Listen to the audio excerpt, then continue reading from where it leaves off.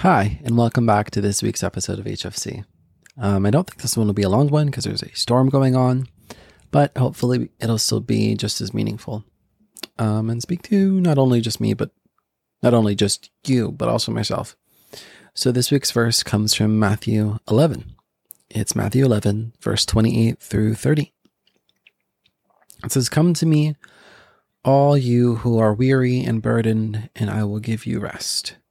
Take my yoke upon you and learn from me, for I am gentle and humble in heart, and you will find rest for your souls. For my yoke is easy and my burden is light."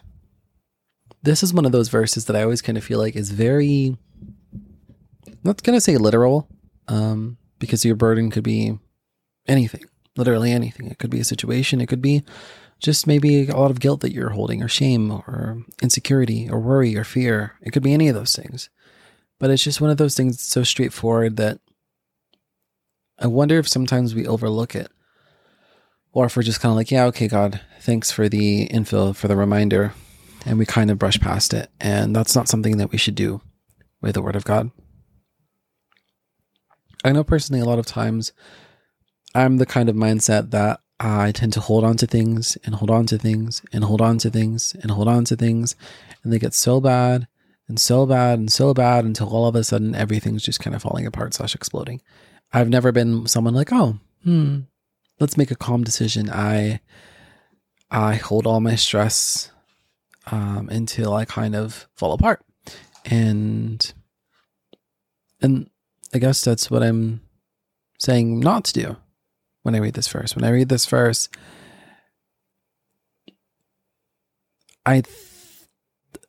it's like I need a reminder to let go. I need a reminder to know that it's okay to unburden myself. That it's not only okay, it's expected.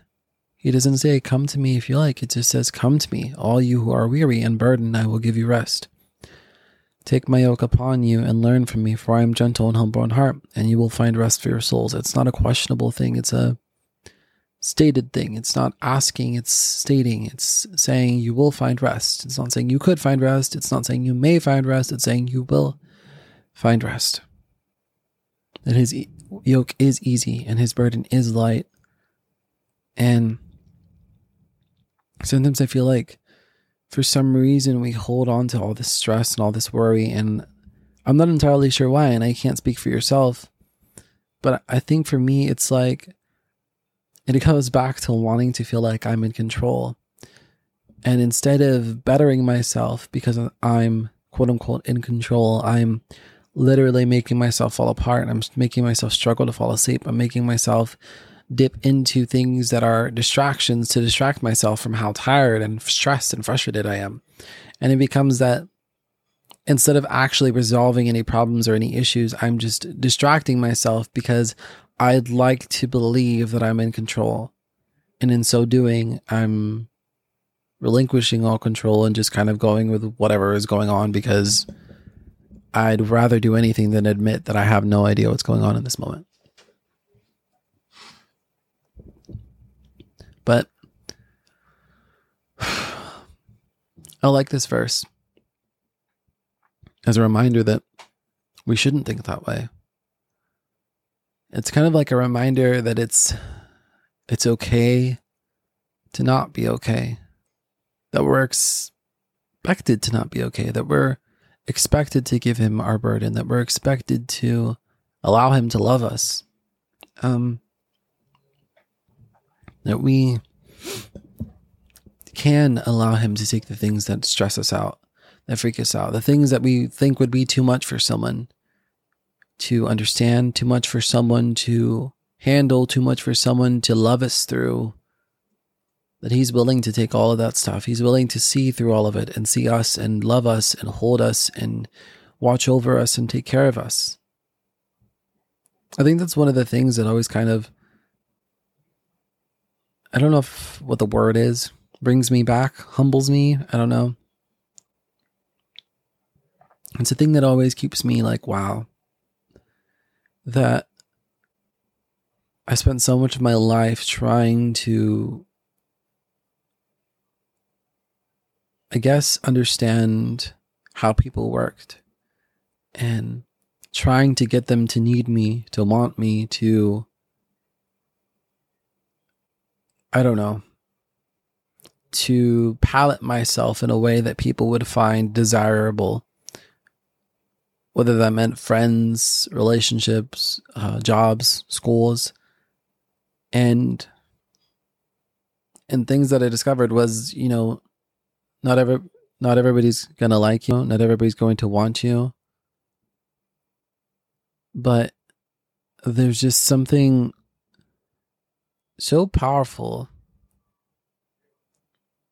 that is overlooked. That is the fact that, and I think we shared it the last one, that to God we're so much more than just a person, than a tool, than something to use and discard, something to better ourselves with, or better himself with, or something much more than, oh, let me be friends with him or her because they have access to this, or yeah, get friendly with that person because they have a lot of money, or because they can help you out a lot, or they can make you feel good, or get you access to all kinds of things, or get you in the cool club or something like that.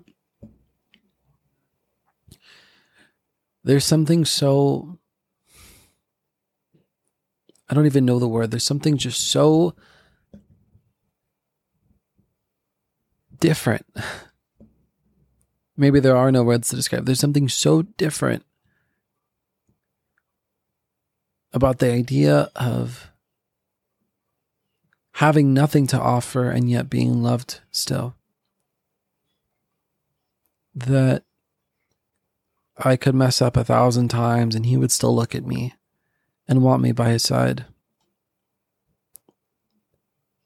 That I could be as broken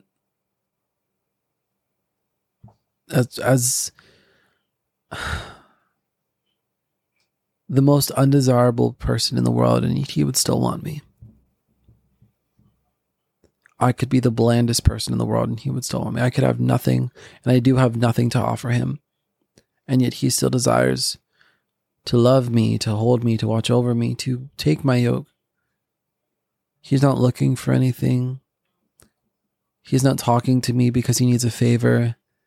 He's not befriending me for money or help on a test or help on something like that. Or not using a sweet voice because he wants something from me.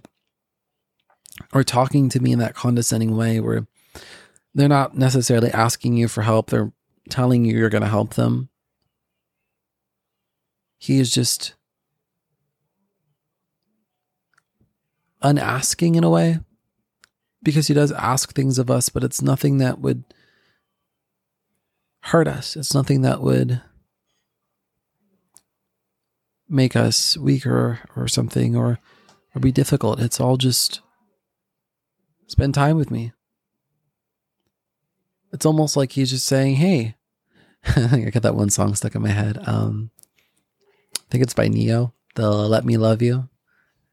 And I actually like it because it's like, let me love you until you learn to love yourself. Let me love you until... I don't really know how it goes. It's been a while since I listened to it.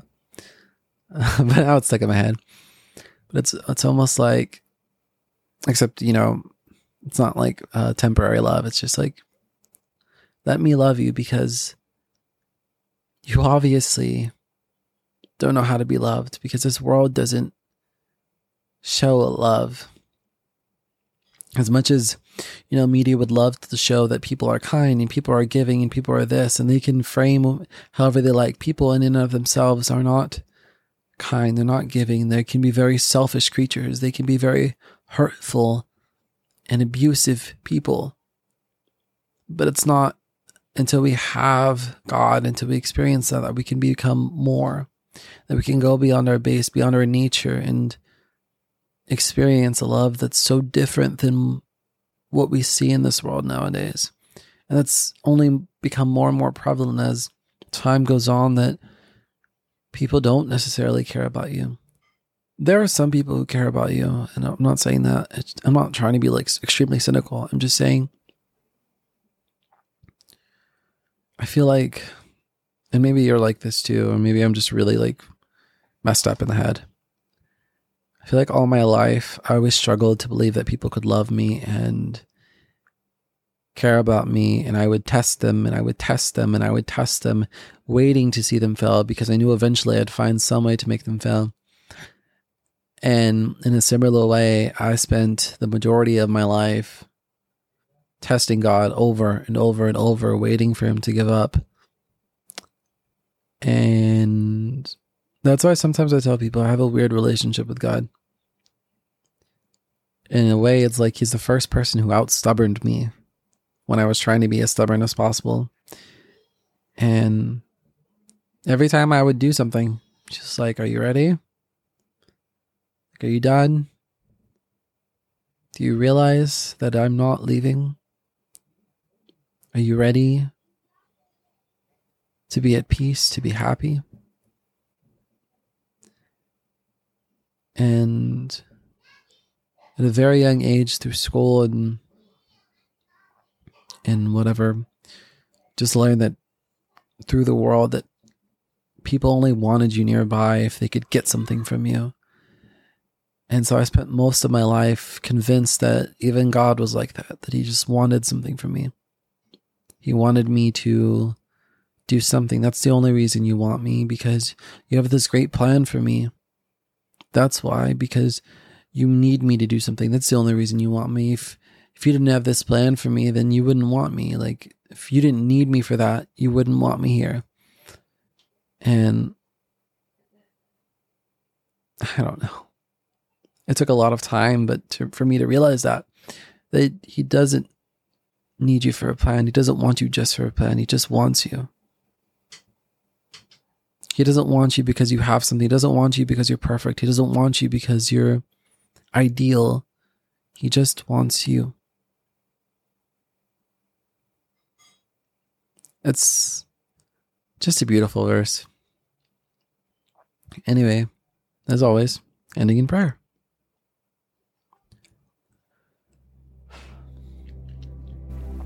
Dear God, thank you for your love. A love that is almost impossible to comprehend. A love that surpasses all other love and surpasses even the greatest understandings.